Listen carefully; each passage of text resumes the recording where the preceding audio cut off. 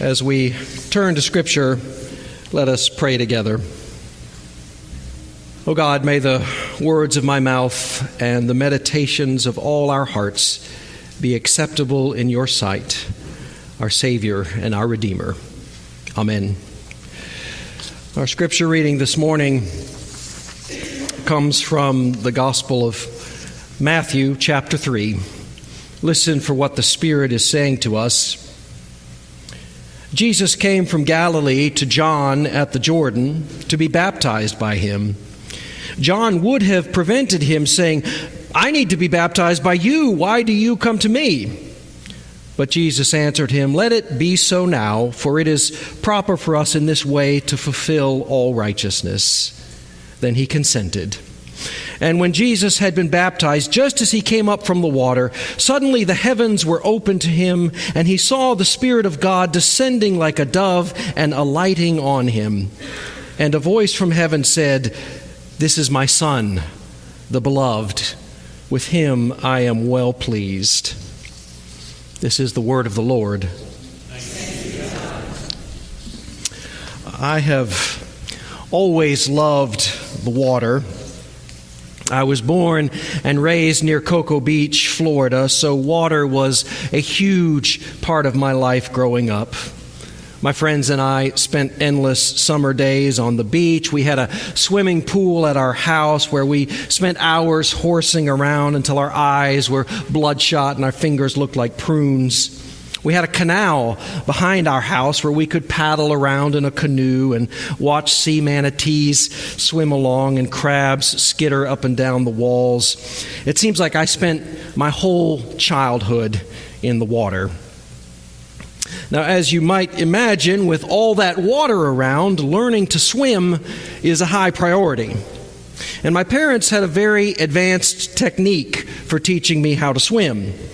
They took me to the beach and waded out about waist deep in the water, stood maybe 15 feet apart from each other, and then threw me in. And I would thrash and gasp and kick my way toward the other parent, waves smashing and crashing all over me. You learn pretty quickly under those circumstances. Of course, one of the great secrets of swimming is letting go. You can't really swim while you're holding on to something, while you're clinging to something at the same time. No, you have to let go. You have to trust that you will float. You have to trust that the water will hold you up. Well, today we commemorate Jesus' baptism by John in the River Jordan, and we call to mind our own baptisms. And I think in the end, baptism teaches the same lesson that I learned on that beach when I was a child: to trust, to let go. I wonder how many of you remember your baptism. If you were baptized as an infant, you probably don't remember much.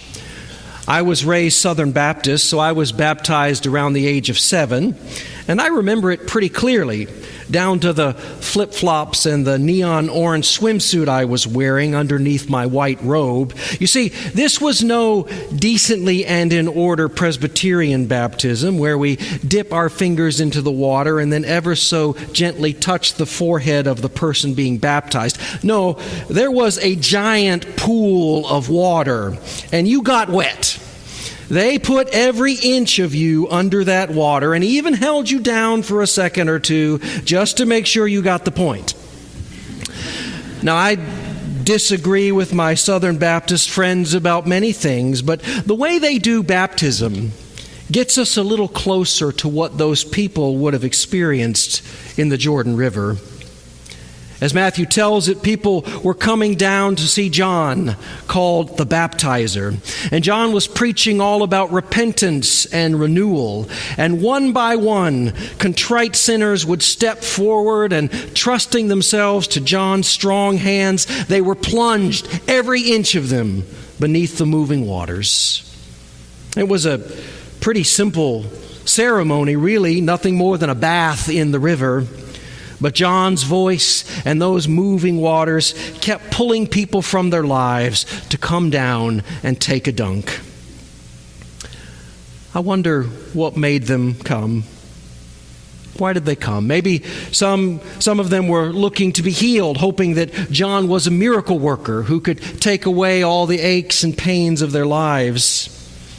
Maybe others were just looking for a clean slate, a fresh start. You know, that just bathed, tingling, freshly toweled off feeling in the morning? Maybe that's what people were looking for their bodies and their souls. A cleansing, a wiping away of all the accumulated dust and dirt and guilt and grime of their lives. And that's all right and good. That's all part of what baptism means.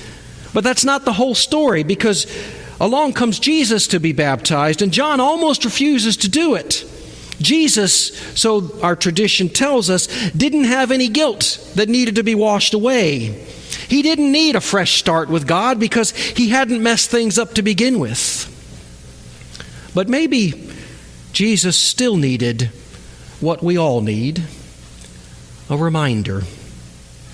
Even Jesus was tempted to forget his deepest identity as a beloved child of God. Even Jesus was tempted to forget that it's God's grace that holds us up and carries us along. Grace that we can't make or mend or contain or control.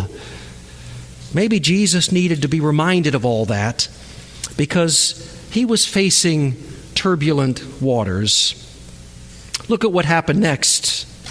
Immediately after his baptism, that same Spirit that came upon him in the form of a dove drives him out into the wilderness to be tested for 40 days. And once he emerged from the wilderness, Jesus found himself in heated conflict with the religious and political leaders of the day, conflict that leads finally to the cross. And look at what happened to John, the one who was doing the baptizing. He was quickly arrested and eventually executed. So maybe they both needed this reminder that the grace of God holds them up, even in the midst of turbulent waters. And so they could trust. And so they could let go. They could follow the Spirit wherever it led. We need that reminder too, as we face our own turbulent waters. I don't know what that might look like for you today. None of us is finally spared from the ache of grief, the unwelcome diagnosis, the relationship that grows cold, the unexpected change in job or life circumstances, the aspirations that turn to dust. Our life flows on like water, every day changing and churning, and sometimes it feels like it's slipping through our fingers. So we need to remember our baptisms. We need to remember, even if only in our imagination, what it felt like to have that water rolling down our forehead. We need to remember what I learned at that beach as a child, that if we kick and scream and panic, we only make things worse for ourselves and for our loved ones.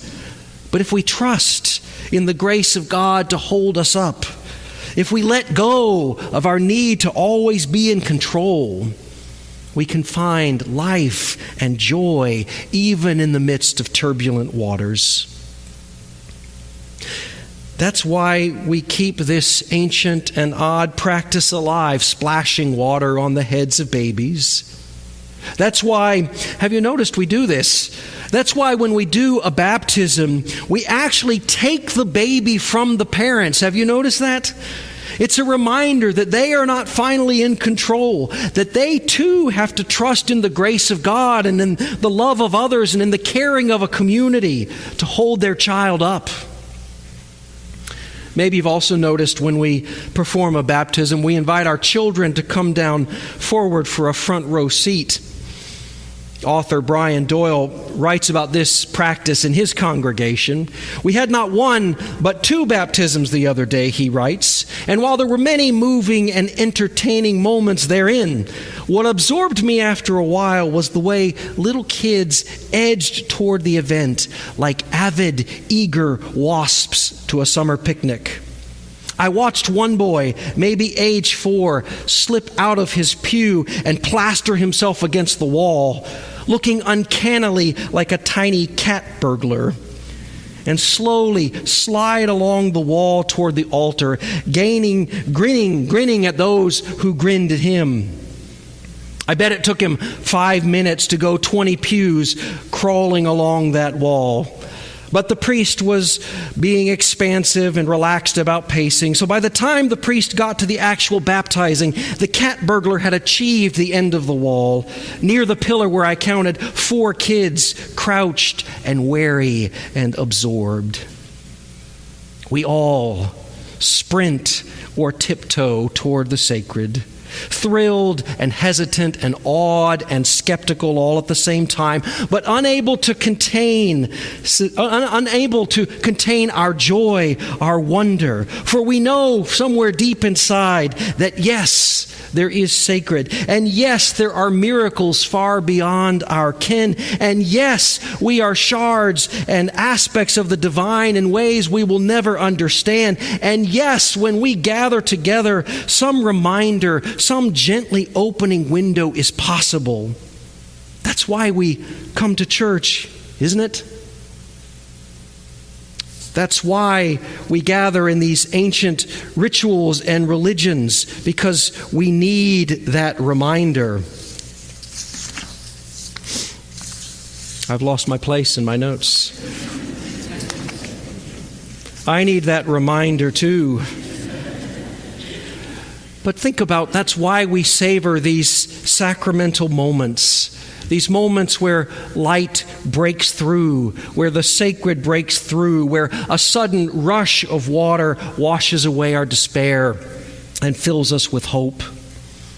I love that image. We are all like small, shy cat burglars edging our way toward the sacred, thrilled and scared.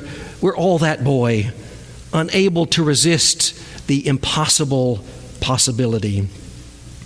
I hope that you'll remember that image every time we perform a baptism.